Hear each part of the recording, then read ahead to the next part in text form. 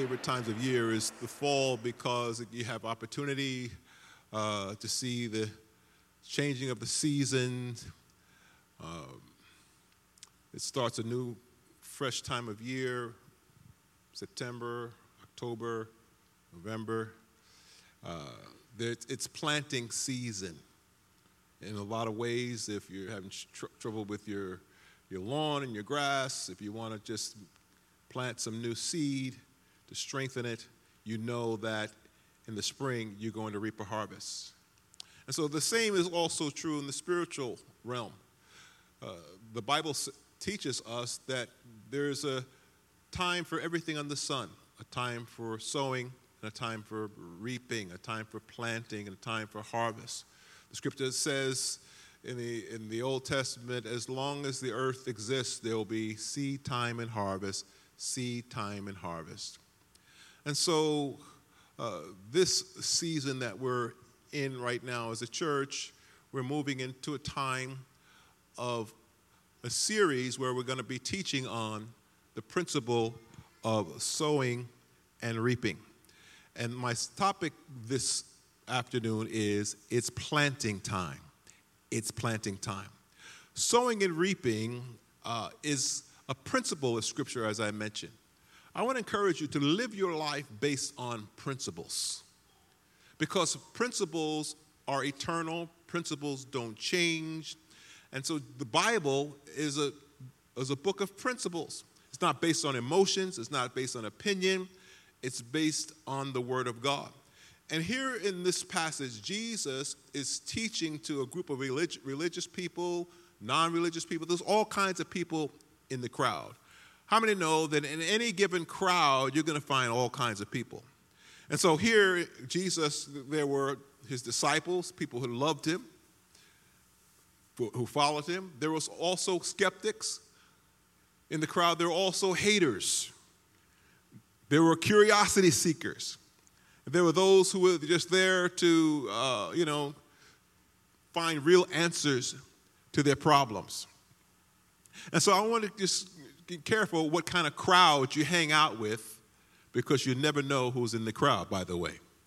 But here we are in Matthew chapter 13, and we'll find our text for our teaching.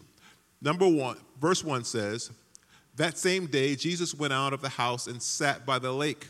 Such large crowds gathered around him that he got into a boat and sat on it, while all the people stood there on the shore. Then he told them many things in parables, saying, a farmer went out to sow a seed. As he was scattering the seed, some fell along the path, and the birds came and ate it up. Some fell on rocky places where it did not have much soil. It sprang up quickly because the soil was shallow. But when the sun came up, the plants were scorched, and they withered because they had no root. Other seed fell among thorns, which grew up and choked the plants. Still other seed fell on good ground, where it produced a crop 100, 60, or 30 times what was sown. Whoever has ears, let them hear." Let's stop there. So Jesus taught in parables because everyone weren't following him for the right reasons. He taught parables so that those who were following him, his disciples, can find the true meaning, and the outsiders would not. Here we have 4 types of soil, which represents 4 types of hearers. I submit to you there's 4 types of hearers in this room today. First of all, there's the path. The path was hardened ground created by people who would take a shortcut to their destination. And so the word preached is not understood by the hearer, and it doesn't have the opportunity to germinate, because imagine if you sow your seed in your path, and people are just walking through your garden constantly, stepping on it, it's not going to have a chance to grow. Then there's the rocky ground. The rocky ground speaks of those who hear the word with joy, and after hearing the word, they don't stay rooted in the word when trials come, adversity comes, because they have no root. Their roots don't go down deep. And so if you're not rooted and grounded in God's word, if you're not rooted and grounded in the house of God even, when trials and adversity come, you will be easily slayed, easily rooted up because you're not rooted and grounded. I want to encourage you to stay rooted in God. Get rooted in God's word. Get established in the word of God. And so the thorny soil represents someone who hears the word, but the cares of this life, the distractions of this life, they're involved in so many other things. They're worried about their problems, their job, their bills. They're distracted by, people, social media, Instagram, Facebook. There are all kinds of distractions. They're trying to get rich. They're doing everything. And so the word of God takes no place in their life. But finally, there's the good soil, which represents someone who hears the word, understands it, and it produces fruit 130 or 60 times as much. I pray that you're that good soil that God is looking for, that good soil.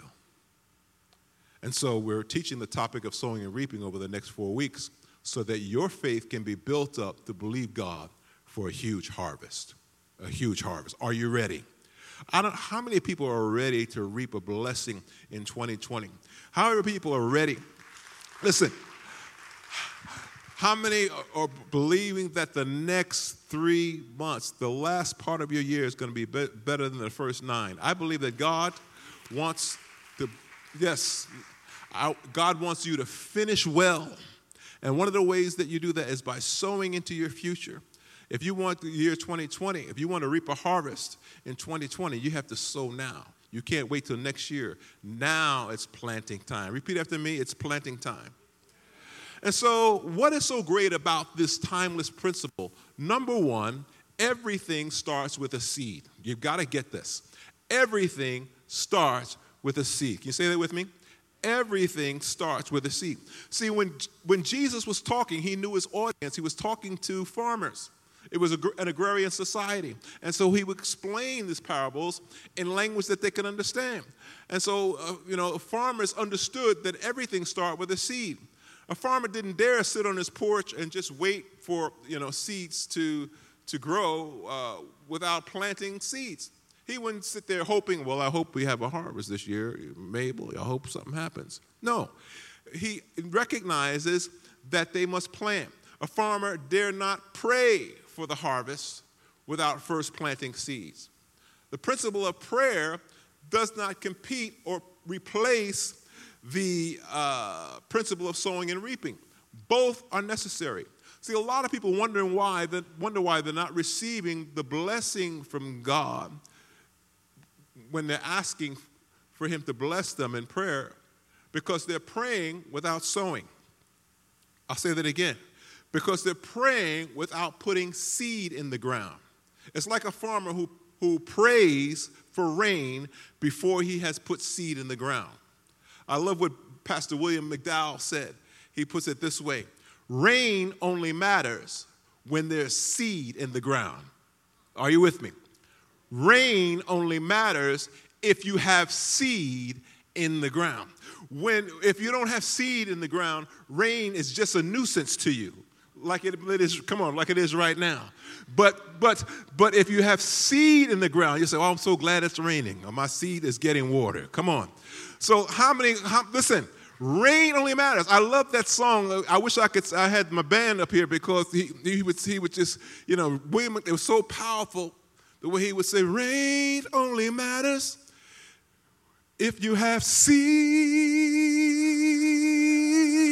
in the ground. And then the band would play. I don't know if you know the song. Rain only matters if I have seed in the ground. And the choir would sing. And they would say, I got seed in the ground. I'm expecting a harvest now. I've got seed in the ground. I'm expecting a harvest now. Yeah, you like it. You're clapping, but do you have seed in the ground? Come on, somebody. Come on. I want to know, do you have seed in the ground? Look at your neighbor and tell him, ask him, do you have seed in the ground? Now look at him again. Tell him it's planting time. It's planting time. It's planting time. Everything starts with a seed. We just dedicated 3 babies. 3 babies just dedicated. Do you recognize every one of us is in this room? You're here because of a seed that was planted in your mother's womb. Jeremiah said, before you were in your mother's womb, I knew you. God knew you before you were created. You're an internal being, but that's a different message. But anyway, everything starts with a seed. The principle of sowing and reaping applies to every aspect of your life. Every aspect of your life. Every aspect of your life. Galatians chapter 6, verse 7 through 8 says, do not be fooled. You cannot cheat God. People harvest only what they plant. If they plant to satisfy their sinful selves will bring them ruin. Watch this, listen. But if they plant to please the Spirit, they will receive eternal life from the Spirit. Whatever a man sows, whatever a woman sows, that will he also reap. Whatever it is, good or bad. Good or bad. Your seed are your thoughts, your words, your actions, your time, even your money. We're reaping today what we sowed yesterday. And so I'm careful about what I sow. I'm careful about what I sow with my words, what I sow with my actions. Ralph Waldo Emerson said, sow a thought, you will reap an action. Thoughts lead to actions. Sow an action, you will reap a habit. Sow a habit, you will reap a character. Sow a character, you reap a destiny. But it all begins with a seed. I don't know if you're familiar with the mighty Sakuna trees. They, known as the redwood trees that grow in California. They're over 350 feet tall. They grow to over 350 feet tall. Look at that massive tree. And are 24 feet in diameter. Look at that. They start from tiny seeds. These tiny seeds are sequoia seeds that come from this cone. That's what happens with any kind of seed that is sown. I want you to see that seeds that you sow can grow to be something massive in your life. Whether good or bad. Some of us have are trees that have been sown in our lives that need to be uprooted by the power of God. And so you need to recognize that seeds can be sown for good or for evil, but sow seeds that will reap the kind of harvest that you want to reap. Everything starts with a seed. So far we've learned everything starts with a seed. Number 2, seeds have life. Seeds have life. They have an innate ability on the cellular level to produce a crop based on the life that's in them. The life of whatever it is, of that tree, of that fruit, it's in the seed. An apple seed will produce apples based on the seed that is planted. If I take an orange, take the seeds out, I plant it, it's going to produce oranges. It's not going to produce grapes, it's going to produce oranges. Likewise, if you plant kindness, you'll reap kindness. If you plant hate, you'll reap hate. If you plant violence, you'll reap violence. If you plant ugliness, you'll reap ugliness. If you plant meanness, you'll reap meanness. If you plant love, you'll reap love. If you plant generosity and grace, you'll reap grace. I don't know about you, but I want to plant love. I want to reap love. I plant mercy and grace. A lot of times people, well, why all these things happen to me? Well, perhaps you're not planting the right things. John 12, verse 24, and Jesus said this, "Very truly I tell you, unless a kernel of wheat falls into the ground and dies, it remains only a single seed. But if it dies, it produces many seeds." Jesus was speaking of his life, that he was going to die as a seed to reap the blessing of many souls thousands of years later. And so seeds grow when they're put into the ground and die. Life comes out of them. There's life in that seed. A seed can be thousands of years old. You could have things that you were believing God for years ago, and you're still waiting for it to reap. Some of you have given up on things that you've been believing God for years ago. There may have been a word of God a promise of God that you were standing on and believing God, and it hasn't come to pass, but you gave up on it. I came this afternoon to tell you, don't give up. You will reap if you do not faint, the Bible says. Don't be weary. You will reap. That word of the Lord, that prophetic word that might have been spoken to you when you were a child, when you were dedicated as a young child, that word that was spoken over you. I want you to know your destiny will be fulfilled in God. That seed that was planted will germinate. That seed that you planted in your daughter's life, your son's life, praying for your child, for your grandchild, that you believe in God for a miracle. I want you to know that that seed will come to pass, because the word of the Lord is like a seed that falls into the ground and dies, and it produces fruit if you will water it, and you will not give up. The oldest plant ever generated came from a seed that was 32,000 years old. 32,000 years old. A Russian team discovered that a seed cache of this flowering plant in native Siberia. They reasoned that the seeds had been buried by an ice age squirrel.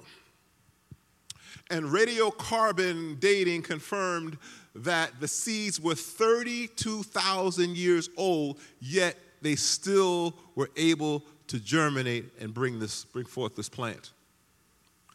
I want you to know that seeds have life. Seeds release their life once planted. The Judean date palm tree, referred to as Methuselah because it's as old as Methuselah, was sprouted in a laboratory in 2005 from a 2,000-year-old seed. These ancient seeds were found in the 1960s in the Masada Fortress on the edge of the Dead Sea in Israel, and through carbon dating, they turned out to be around 2,000 years old, dating back to the days of Jesus. I want you to know that the power to bring forth life is in the seeds, and seeds have life in them. And I came to encourage you today that it's time for you to believe God. What do you want God to do for you in 2020? What do you want God to do for you before the year is over? Plant seeds. Plant seeds of faith. Plant seeds of actions, deeds, time, energy, whatever it is you're believing God for. Even your words. Your words. The Bible says the power of life and death is in the tongue. And I want to encourage parents, be mindful of your words as you're raising up your children. It's been said that a child who lives with criticism will learn to condemn. A child who lives with hostility, he learns to fight when he's older. A child who lives with fear learns to be apprehensive. A child who lives with jealousy learns to feel guilty. A child who lives with acceptance learns to love. A child who lives with approval learns to like himself. A child who lives with fairness, he learns what justice is. A child who lives with love learns that the world is a wonderful place to live in. Why? Because power of life and death is in the tongue. The seeds that you plant in the lives of your children shape their destiny. So I want to encourage you, parents, speak life as you're raising up your children in the nurture and admonition of the Lord. Bless them with your words. Bless them, even though their actions make you want to bless them. Come on. You know what I mean? Bless them. You know, the Bible says they brought the children to Jesus, and he laid his hands on them and blessed them. He spoke words of life over them. The word blessing means to speak well of. Is speak it even though it doesn't look like it's going that way. Speak life to them. Bless them. You can do anything. You're wonderful. You're gifted. You're talented. You have a purpose. You have a calling. You have potential. You're smart. You're beautiful. You is kind. You is smart. You is important. My granddaughter, Gianna, if she was here, she'd run out of here if she heard me say that, because I'm always joking around with her. Ever since she was a little girl, I used to, kid around with her, and I would say, Gianna, come here. Gianna, come here. She said, what, Poppy? It says, you is kind. You is smart. You is important. And so, ladies and gentlemen, it's planting time. Everything starts with a seed. Seed have life. And finally, as I begin to close, seeds solve problems. Verse 8 says, still another seed fell on good soil where it produced a crop of 160, 30 times as much. Seeds solve problems. When a farmer reaps, he's able to feed his family with the earnings from the harvest. When he reaps a harvest, he's able to send his kids to college. When he reaps a harvest, he's able to buy equipment. And when he reaps a harvest from his seeds, he's able to sell his crops, and it ends up in supermarkets so that you and I are blessed. When he reaps his harvest, you see tremendous blessings that take place. And he's done it with expectation. And so, as we're preparing for this time of year, every year around this time, we give you an opportunity to sow a generous seed so that you can reap a harvest. And so it's a time of sowing and practicing the principle of sowing and reaping. So on November 16th and 17th, the weekend of November 16th and 17th, I'm asking you to plant a generous seed into your church and expect to reap a tremendous harvest in your life. This is an opportunity for you to get involved in advancing the kingdom of God and the work of the Lord and reaping a blessing as well. I'll say that again. It's an opportunity for you to advance the kingdom of God and the work of the Lord and receive a blessing as well. Ecclesiastes chapter 11, verse 6 says, plant your seed in the morning and keep busy all afternoon, for you don't know if profit will come from one activity or another, or maybe even both. So the Bible encourages us. Plant your seed in the morning and keep busy all afternoon, for you don't know what God is going to do. What does that mean is you don't know how God is going to bless you. You know, the world has a saying, even those who don't even believe God, they say, you know, what goes around comes around. You've heard that? What goes around comes around. Well, the principle really is it's more solidly founded in Scripture. If you sow, you will reap. Give, and it shall be given unto you. Good measured, pressed down and shaken together and running over. It's a principle. And so, but you don't know what God is going to do. As human beings, we want to know, well, God, what are you going to do? How are you going to, I need you to bless me on my job, but how are you going to do it? I need a promotion, but how are you going to do it? Lord, I need a house for my family, but how are you going to, if I give to your work, how are you going to do it? But God does not tell us the how. How many know that? He just asks you to trust him, I'll never forget how early in our marriage, my wife and I's marriage, we went through a period of time where we were struggling financially. And we got ourselves in a lot of debt in the early years of our marriage, and we didn't know how we were going to get out of it. We didn't know how that we were going to dig our way out. We didn't know how we were going to make it. And then shortly after joining Christ Church, I remember coming to a prophetic meeting where a prophet of the Lord prayed for us. And he says, I see you. Now, we weren't members yet. We weren't pastors yet. We were just members a few months. And I see you years from now preaching and teaching. You're going to be elders in the house of the Lord. God is going to use you to preach the word, the two of you. But I see the financial struggle that you're dealing with. But the Lord says you're going to give your way out of debt, says the Lord. And I'm looking at him like, are you what? That doesn't make any sense. I mean, that's, it's like an oxymoron. How am I going to do this? But the Lord says, don't try to figure it out. Just trust me. And we began to give what God enabled. As God gave us seed to sow, we began to trust him and sow and challenge our faith, many times by faith, even when it didn't make sense, even when people thought we were crazy. And the Lord, all of a sudden, we began to see things shift, and God opened the windows of heaven and blessed us in ways that I can't even imagine. I don't even have enough time to tell you all the stories and the testimonies. There's not enough time in this one sermon. But I can tell you that the Lord has not only blessed us, but our children. And it's all because, I believe, by God's grace, we were able to honor him and put him first. Can I say to you, seek first the kingdom of God and his righteousness, and everything you need will be added unto you. Trust God. Trust God.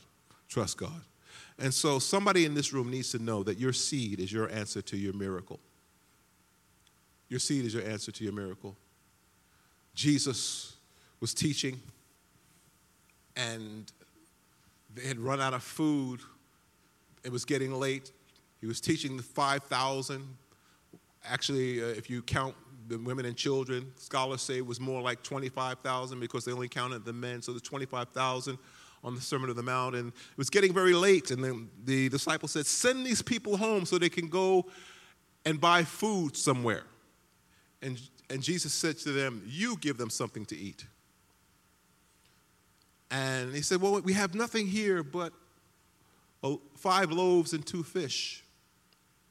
They took this 5 loaves and 2 fish, which was a little boy's lunch. They put it into the hands of Jesus. Jesus blessed it.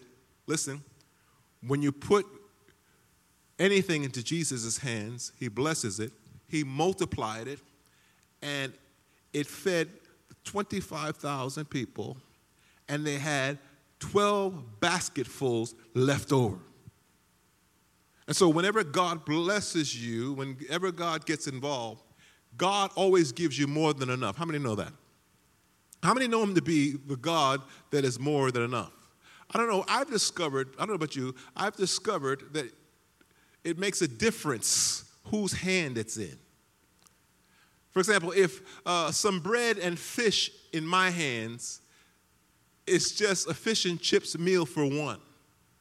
But in Jesus' hands, it feeds 25,000 people. Why?